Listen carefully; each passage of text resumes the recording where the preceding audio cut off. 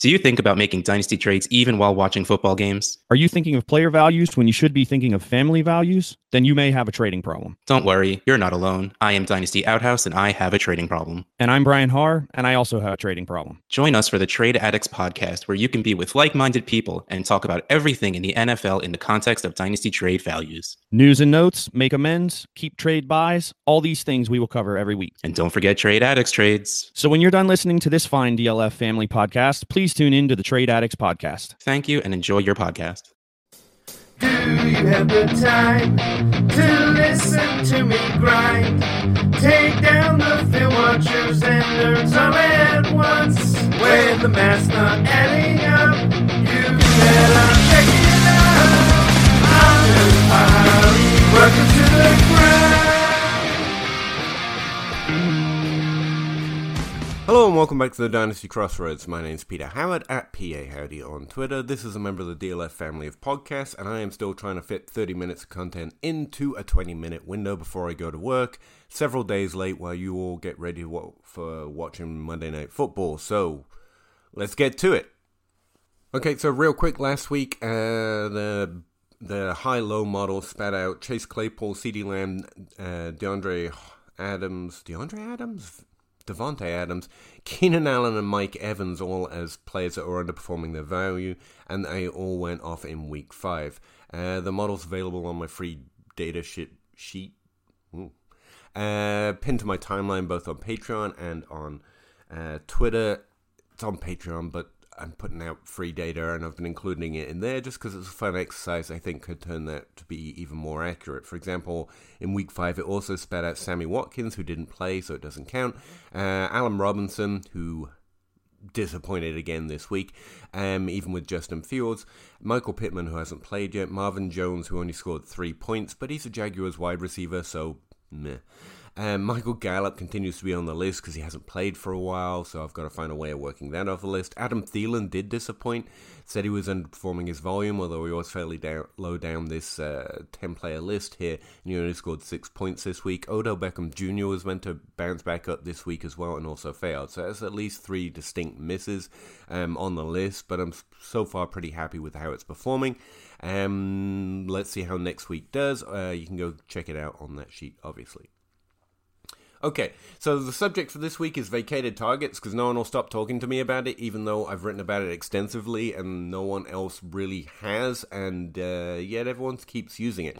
I'm always worried, especially in the off-season, that my fears of vacated target narratives are overblown, and I'm actually straw-manning a more sophisticated position, because there is useful information in there. Like I said, I've actually done deep research on it, trying to understand it. I'm not suggesting I know exactly how team volume works. What I'm saying is that when I look, most of the narratives I hear around vacated targets, or I think I hear around vacated targets, turn out to be so completely false they're literally lies. They're myths to be nice, they're lies to be accurate. Like, it does not work that way as far as I can tell. I have found some significant signal in that, in a positive light. I found lots of negative significant signal, but in a positive light, if a player is wide receiver 2 on a team and the wide receiver 1 disappears and both were having over at least a 20% target share, there is a pretty decent likelihood, or at least it is as sticky and as predictive as target share typically is,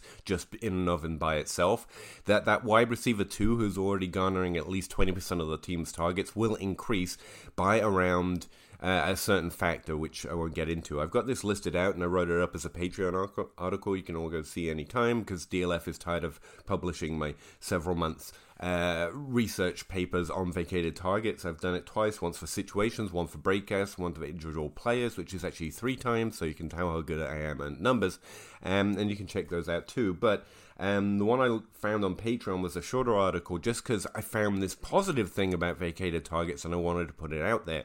And essentially, there's a range of outcomes based on the modifier the signal spat out, where the wide receiver 2 getting at least 20% of targets could decrease or increase to a certain factor, which essentially works out to their target share being able to vary between -9% and +3%, depending on the type of volume that we're seeing before the wide receiver spat out. Now again, the sticky or predictiveness of it doesn't tell me exactly Doesn't tell us exactly where they're going to fit on that range, but there is a slight positive signal that if a large target share player is missing, another large target share player on the depth chart might see a slight increase. You could also see a decrease, depending on the situational factors. That could be because the team overall sees a decline in play, because losing a good player who, a player garnering a significant share of this team's targets is typically a good player, or at least a good player relative to that depth chart, then the team might be less successful, and the team could also just opt for a different game plan and pass less, and that could affect target share as well moving forward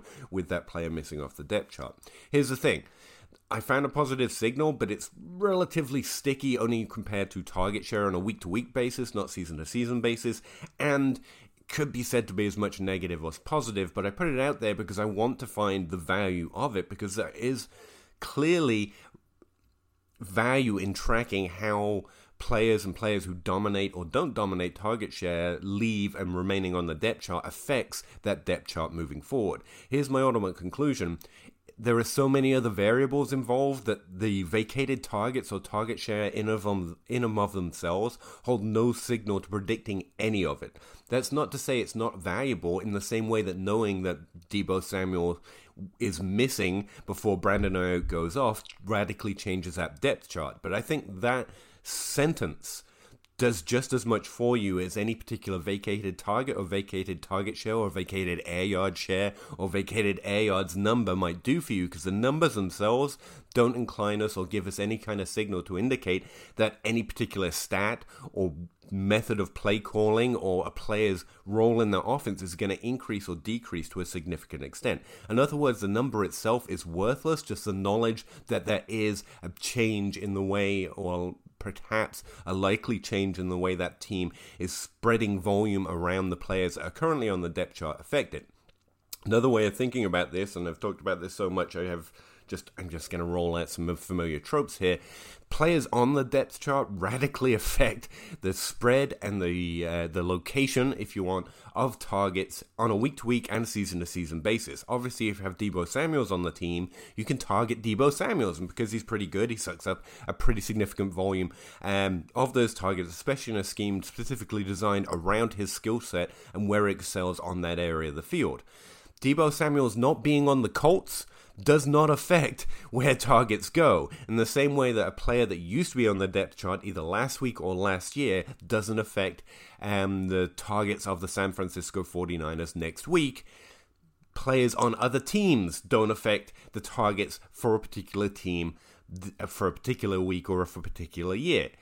I don't know why my brain is weird, or why this never made sense to me, and why I immediately took a that doesn't make sense and so I'm going to go look narrative. I also don't know why anyone talking about or asking about what's going to happen with the vacated targets of this player or that player on a week-to-week basis just doesn't look. It's pinned to my timeline. Please, go look at what happens. These are my conclusions based on actually running my peepers over the numbers from a historical basis. But you don't have to go all the way back to, I think I went back to 2009 and look at the historical trends and the historical occurrences for a 10-year sample size. That sounds like a thing that I would do, just use a random 10-year sample size and think that sounds like a fairly good time boundary. But just look. Then I will not have to stop saying these things because it doesn't work. And I tell you what, let's do that this week, because several players were missing off the depth chart for this week's games, and obviously Twitter tagged me a lot about where all the vacation targets were going. And here's the thing, while I worried that I'm strawmanning the idea of vacated targets, because some very, very smart, sophisticated, and excellent fantasy players track and utilize this information to a great degree, including over what is it now? NBC Sports Edge. You've got John Daigle, literally, who's been tracking this, and I really highly recommend you check John Daigle out. Check out his research that's freely published on NBC Sports Edge, whatever used to be Roto World, and because he's been putting it out forever, and it's really interesting. It's really difficult data to track, I have since learned, and so it has value, and he's using it to a great degree. I don't think he's using it the way you think he's using it, because every time a player goes missing or gets injured, the questions and the assumptions, specifically for DFS, are wildly inaccurate based on what we should likely expect. What should we likely expect? Well, that depends very specifically on that team context, that depth chart, and the play caller and the coach. So you can see how we're starting to guess about motivations and intentions of that particular team much more than we're using a particular number to create a signal to help us understand what's going to happen in the future. So let's look at week 5. Week 5, with certain players literally being missing, having been asked all week, I'm not strawmanning, who was getting and what would happen with these targets. And also, in Kyle Pitts' case, it being suggested Calvin Ridley being missing is why he went off, which probably means you need to go back to the drawing board and how you think volume or what volume is valuable at all, because we'll get to it. That's just crazy. And see how it literally run our peepers over what happened instead of continually guessing based on a logical concept, because I get it, it makes sense. They're going to throw for a similar number of times, so where are those targets going to land? But that's the thing, thinking of it that way, thinking about targets that literally no longer exist anymore, and wouldn't exist even if that player is healthy, because there are events that occurred last week, not this week, continually leads us to the wrong conclusions, to make worse or more often worse understandings of what's going to happen in the future, because that's basically the entire game. Like, it's impossible to predict the future, but that's kind of the entire ball game, getting what's going to happen more right more of the time. And I operate on a real simple premise, take it for what it's worth, and think about whether you agree with it as I go through what literally just happened. If an explanation for how things work doesn't accurately explain what happens the majority of the time, not even a certain number of times out of 10, but if the majority of the time your understanding or an understanding of how targets work literally is the opposite of what occurs in reality, because you run your peepers over it and check it out, then it's just false. It's not, it doesn't work sometimes, it's not we all get it wrong, it's not variance. As close as we can get to what is true and what is not true, if something continually fails the majority of the time to explain how things work, then it's just wrong. In the same way that a broken clock is right twice a day, as the old proverb? I don't know, the old saying goes. Just if you continually say vacated targets are going to lead to a breakout, and every now and again you see a breakout correlated with a large number of vacated targets, but the majority of those breakouts don't correlate with an abundance of vacated targets, then vacated targets is just false or falsely connected to, in our brains, the idea of breakouts. And again, that's what the small mind, stupid man research of myself seems to suggest. The majority of the time, there is little or no connection to breakouts, good games, or increases in target share for particular players that we're interested in fantasy with vacation or vacated targets. It's not semantics, it's literally just not true. So example number 1, Calvin Ridley missed week 5. He was averaging, like, what is that average? Let me just literally use my peepers. I like saying that. He was averaging 11 targets a game. He's had 10, 11, and 13 targets over the last 3 games. He had 8 targets in week 1, which actually pulls down the average a little bit. Either way, he's averaging about 11 targets. That's a phenomenal number of targets. Without Calvin Ridley, the idea that those pass attempts have to go somewhere should have significant value, especially because a lot of the, it's just semantics arguments that I've heard include it. Well, what about those players' targets being essential to the offense? Yeah, Calvin Ridley's targets must be essential to the offense. He's highly targeted. He's got the highest expected points share on the team, and he's pivotal to the way that offense is moving, even if his production's been slightly disappointing this year because of Cordero Patterson catching all the touchdowns. All right, so let's start from a broad view. What happened in week 5 without Calvin Ridley? for the team. The team passed 46 times. That's 4 more times than it passed in week 4. It's like 10 times more than it passed in week 3.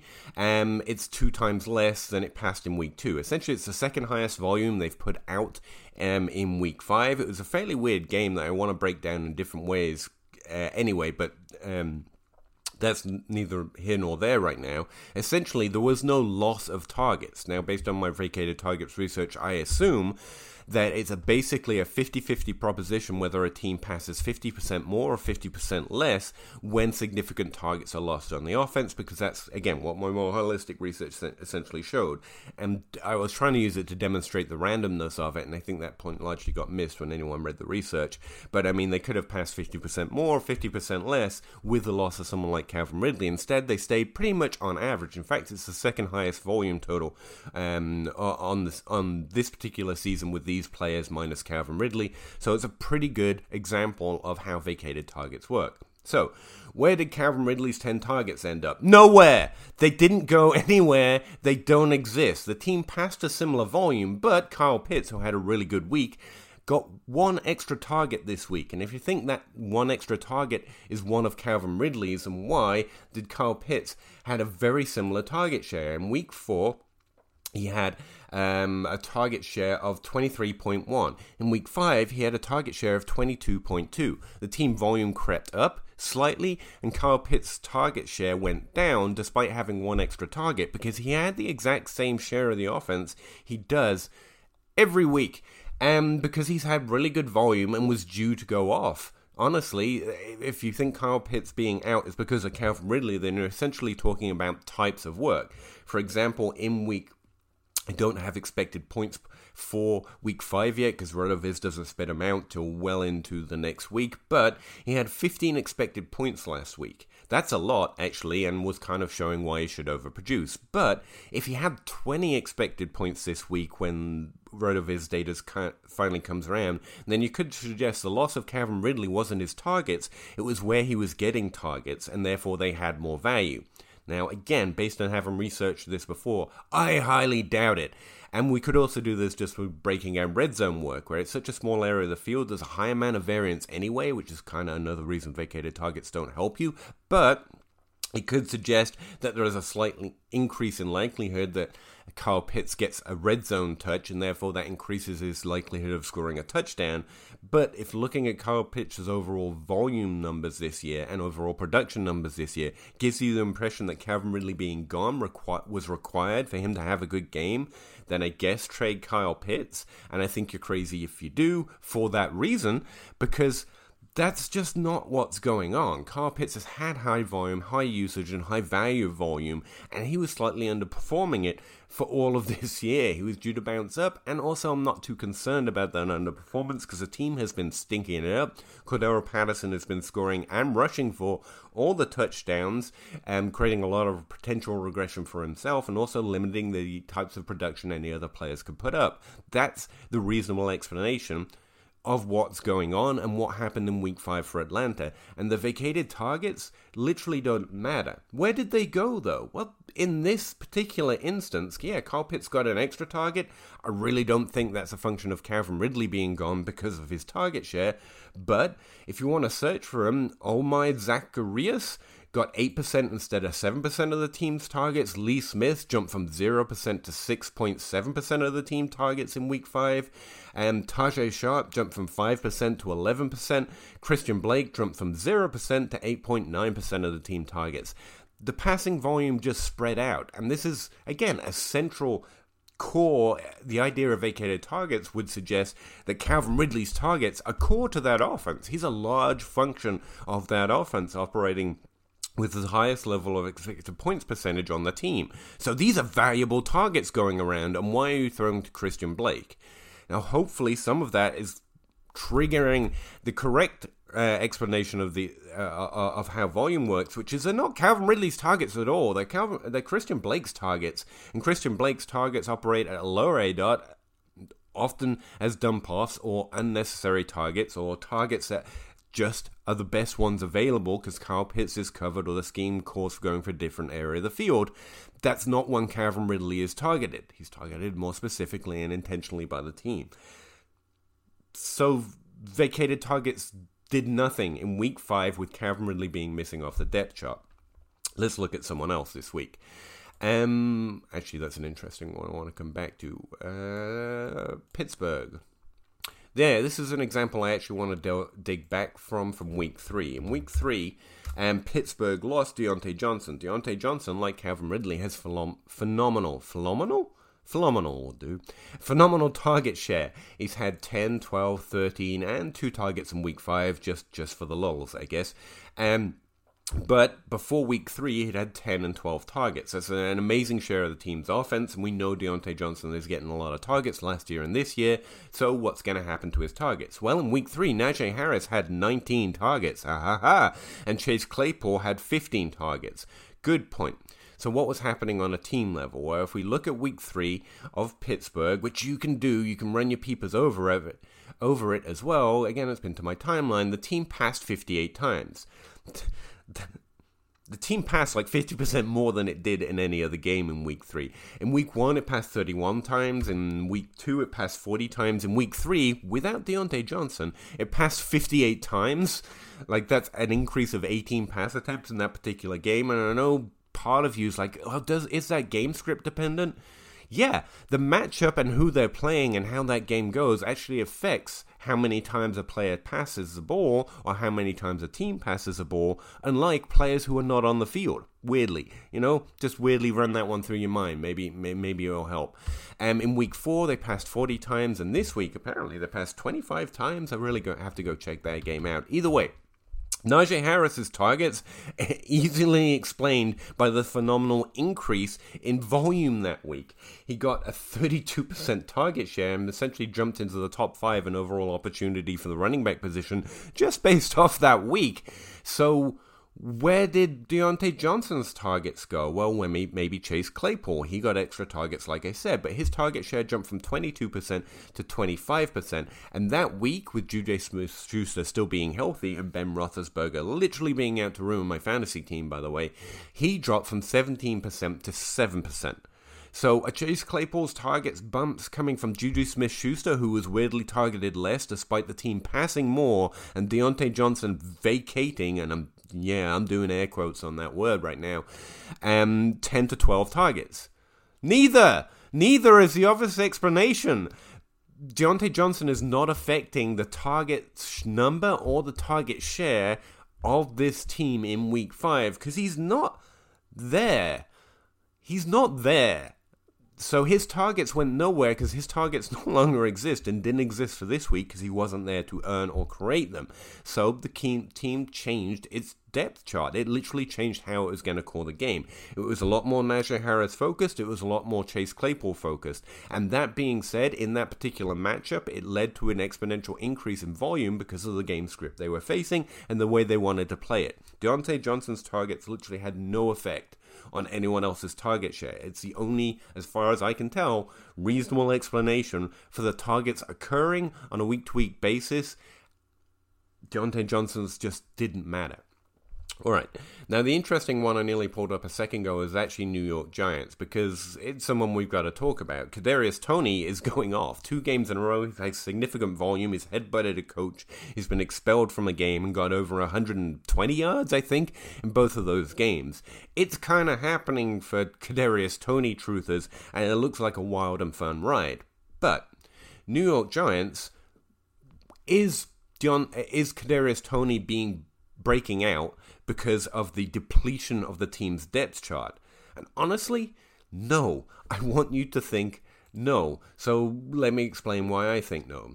And remember, this would mean that I was heavily wrong on Kadarius Toney. I'm not victory lapping Kadarius Toney. I, like every other nerd, well, not every nerd, but most nerds, or this nerd at least, didn't think Kadarius Toney was going to do much of significance in the NFL, and I still continue to hold on to that because I like being all in and all out and kind of all out.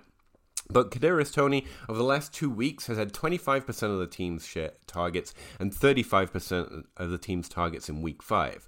But we also did lose Colin Johnson in week 4, and he had a 20% target share in week 3. So I suppose you could think it was Colin Johnson being missing, but it's not, because Kenny Golladay and Saquon Barkley and Sterling Shepard were injured. Although he was injured in week 4 when Kadarius Toney had the first significant target share, he only had 8% of the targets in week 3, and Kadarius Toney only had 8%. It's not that there isn't change on the depth chart and the potential of opportunity when a player like Sterling Shepard goes out. It's that his targets specifically don't seem directly connected or correlated to the targets of Kadarius Toney or anyone else in the depth chart. The team can restructure itself. It can pass more, it can pass less, both based on both game script and how now it wants to handle itself when someone like Sterling Shepard or Colin Johnson presumably are no longer on the depth chart. And we kind of have to guess at those things based on those coaches and the players still remaining on the depth chart. And the player that is not going to be on the depth chart the following week literally has no connection or correlation or potential use in trying to understand what's going to happen going forward. Just the fact they're missing means we need to reconfigure our understanding of how this team will operate. But the targets and the target share itself have no way of telling us how that outcome will actually unfold.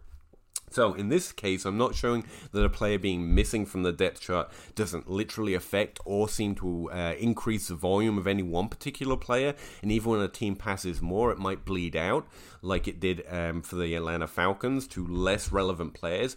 Or the target share may correlate into one player instead of spreading out over two significant players like Juju Smith-Schuster and Chase Claypool. Instead, the team changes its plan of action, instead goes to shorter passes to the running back, which radically changes the value of the running back, but there was no way of knowing or expecting that based on a high volume wide receiver with a much further ADOT being missing off the team. So that's 3 different ways a player can go missing, 3 different types of players that all have significant target share, and 3 different reactions from those teams that are best probably read or predicted by knowing those coaches and knowing the players still on the depth chart for those weeks or the weeks going forward, and literally nothing to do with either the target number or the target share of the players who are missing. In that third instance, it's not so much the players that are missing so much as a breakout occurring. I don't think Kadarius Toney necessarily needed Sterling Shepard to be injured the last 2 weeks for this breakout to occur, because again, Sterling Shepard's target share isn't correlating, or his targets isn't correlating or connecting or seeming to add up to where the targets are going now. Now, it could have created, and obviously does create a difference in the depth chart and the way the team approaches it. So there is some truth to the idea that Kadarius Toney has needed a change on the depth chart for his opportunity to come up, but he's definitely not catching Sterling Shepard's targets. And I hope through 3 instances of us getting it drastically wrong, if we thought that, then you can see how thinking that to start with isn't just semantics. It's leading to a fundamental misunderstanding of how volume does work and might work when we're trying to guess what happens next week. His breakout being explained as a loss of Sterling Shepard is not only inaccurate, it might do a disservice to how he's actually earning targets. I have my own concerns with Kadarius Toney, how he plays and how I'll do moving forward, but it's not that he needed room on the depth chart to open up before he earned targets. In the same way that right now I can't make excuses for Elijah Moore for earning target share but not producing. Now, we'll see how the numbers are at the end of the season. That's the way we operate with rookies, but so far it's been disappointing, although he has earned interesting volume. I don't make excuses for a player based on other players on the depth chart if the whole point is that that player has to be good enough that the other players on the depth chart don't matter. And that's actually what Kadarius Toney seems to be doing right now. Now, there is some subtlety to that, and that Jamison Crowder and Corey Davis are likely dominating that team's offense because there isn't a Julio on the team. That's been a consistent problem with Corey Davis, although we have seen Corey Davis continually being able to benefit from another good player, almost as if he's an above-average player in himself, but isn't necessarily a chain mover, or at least an offense mover in and of himself, like I always hoped he could be when he was a rookie. So we get it kind of both right and wrong with that rookie profile evaluation. All right, I'm getting close to time here, so let's see if I can just pull up one more example. Who else did I have up? San Francisco. Yeah, that's one. Let's look at them. And so George Kittle is missing from the offense, and the San Francisco 49ers and Arizona had a real weird game this week, and it's another one I want to break down, trying to understand for a variety of reasons. But George Kittle has had very significant target share. Over the last 2 weeks, he's had 23% of the team's targets and 28% of the team's targets. That has boiled down to 9 targets and 11 targets. Now, his volume has been slightly disappointing, or rather his production. He had 5 targets and 4 targets through week 1 and 2, but it has significantly shifted towards the second half of the start of this season, where he's back up to 9 and 11 targets, with Deebo Samuel still getting 10 or 12 targets. So we could ask the question right there, who's vacating these targets? The answer is no one, obviously, but instead, with George Kittle missing, what happened? The idea being that Brandon Ayuk could shift inside again, or presumably they could change their play calling, because George Kittle is such an essential part of that offense that they could shift the ball more outside, and Brandon Ayuk could remain outside and catch more balls with a larger depth chart and therefore blow up this week. Well, in fact, Brandon Ayuk had 14% of the team's targets, which is double what he had in week 4 with George Kittle, but it's about what he had in week 3 with George Kittle. He had 15% of targets in week 3. And Brandon Ayuk is kind of up and down right now. It's game script dependent. If they need to go to where he's playing on the field, they will happily go there. He's a player who's going to catch 2 targets for almost nothing or 4 targets for the world. He's kind of that player right now. That doesn't mean we should forget that he can co-op significant target share when Deebo Samuel isn't on the field. He's a good player. We're fortunate enough to know that, and his value might be dropping right now, which is kind of a good dynasty move, in my opinion. But to go back to vacated targets for just a second, did San Francisco pass more or less this week? That's kind of the share of the... If we're talking about the share of the pie, we're kind of interested in what size of pie it is. They actually passed a lot less. In week 5, they passed 29 times without George Kittle. But again, it was kind of a weird game with Arizona, so that this is largely game script dependent, but it does tell us that the pie has shrunk nearly in half. I mean, they passed 41 and 40 times in week 4 and week 3, and 29 times this week without George Kittle. Again, I'm hoping you're seeing that that's got much more to do with the way they've decided to structure their offense with the players still remaining on their depth chart. And that game had much more to do with that 29 times this week than the loss of George Kittle, because, again, that seems to be how it's working when I go and look, and hopefully you'll come to similar conclusions, or you won't, and you'll be able to tell me what I'm missing if you go and look for it yourself. But in week 5, with George Kittle missing, our 4th example, with at least 10 to 11 targets missing from this offense from the last 2 weeks, no one saw significant rise in target share. Brandon Ayuk had a target share we've seen him have before in tough games when they need to go to that area of the field for him. And Mohamed Sanu went from 12% to 10%. He dropped slightly. Kyle Juszczyk did go from 10% to 14%. That seems more, again, about where the game script is, and doesn't seem that his role in the offense is changing drastically because George Kittle is missing. And that is significant because Kyle Juszczyk kind of operates in a similar area of the field as George Kittle. Outside of that, Ross Dooley? I don't know. He went from 2% to 7%. Travis Benjamin actually got targets for the first time and went up to 10%. So presumably a lot of the work is shifting over Travis Benjamin. And just to throw it out there, what is his ADOT? Normally he's a further down the field guy. That's why I'm curious. Yeah, his ADOT was 20. So if they were George Kittle's targets, and George Kittle was, while not on the field, operating much further down the field than he typically does, and Travis Benjamin was catching them. What's happening there is the team has shifted where its targets are going, not George Kittle's targets, but they've started to throw more to the outside with Brandon Ayuk and Travis Benjamin. And again, I think that's largely because of the game script, the game and the matchup they were actually having. But if we can read anything into the plan they had coming into this matchup, it was to move the ball further outside, but essentially the offense still continue to work the way it does when everyone's healthy. Deebo Samuel got 32% of the team's targets. I could look up air yards as well, but I'm sure it's just the same. Yeah, he had 67% of the team's WOPO, which is well in his range for this season. And that's how the offense essentially operated. No one got George Kittle's targets because they didn't exist. The team went to the outside a little bit more, but not in a way that largely affected Brandon Ayuk. In fact, it had a larger effect on Travis Benjamin, and that didn't matter at all for fantasy football. And this was such a weird game because that actually matters for how volume's working and where fantasy volume might be coming from. That neither Brandon Ayuk or Travis Benjamin were able to capitalize on that and score significant points this week. Let me just check that.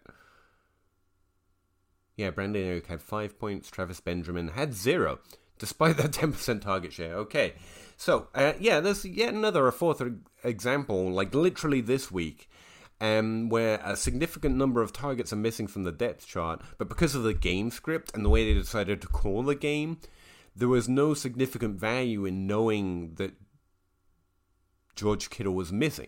The targets didn't go to his area of the field. They weren't particularly fantasy relevant or as fantasy relevant as George Kittle's targets typically tend to be. And the offense changed itself slightly, but not significantly, to mean that Deebo Samuels wasn't the primary target and the offense wasn't working primarily through the shorter passing game as this offense has continued to operate. Brandon Ayuk's breakout last year, remember, happened because Deebo Samuel was missing, and Brandon Ayuk moved into that shorter area of the field where he proved himself to be very capable, because he's very likely very good relative to the NFL level of competition. It's just that the offense isn't using him that way, or wasn't using him that way in Week 5, even with the loss of George Kittle.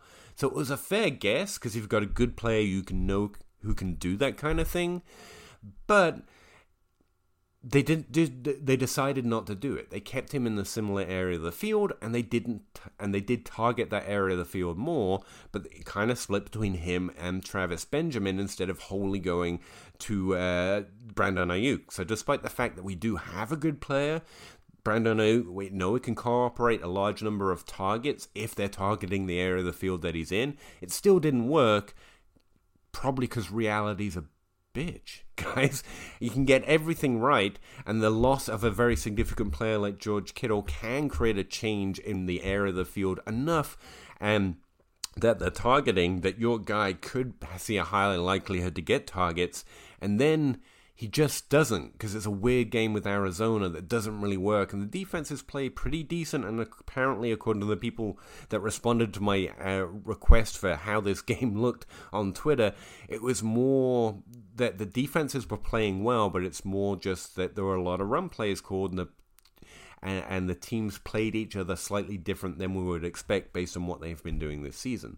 So, yeah, again, 4 examples literally right now that we tried to project or use the concept of vacated targets to explain what was going to happen. And in all 4 examples, from a breakout to 3 different games with 3 very highly targeted players being missing from the depth chart in different weeks, and it had not only no correlation or some fancy nerd word, it literally did not help us to identify who would be more fantasy relevant next week or what the volume would look like the following week. Now, me, having looked over this over a larger target sample or a larger number of 10-year history, has already come to the conclusion that vacated targets don't exist. They don't help explain volume, where targets are going to go, or who is going to break out.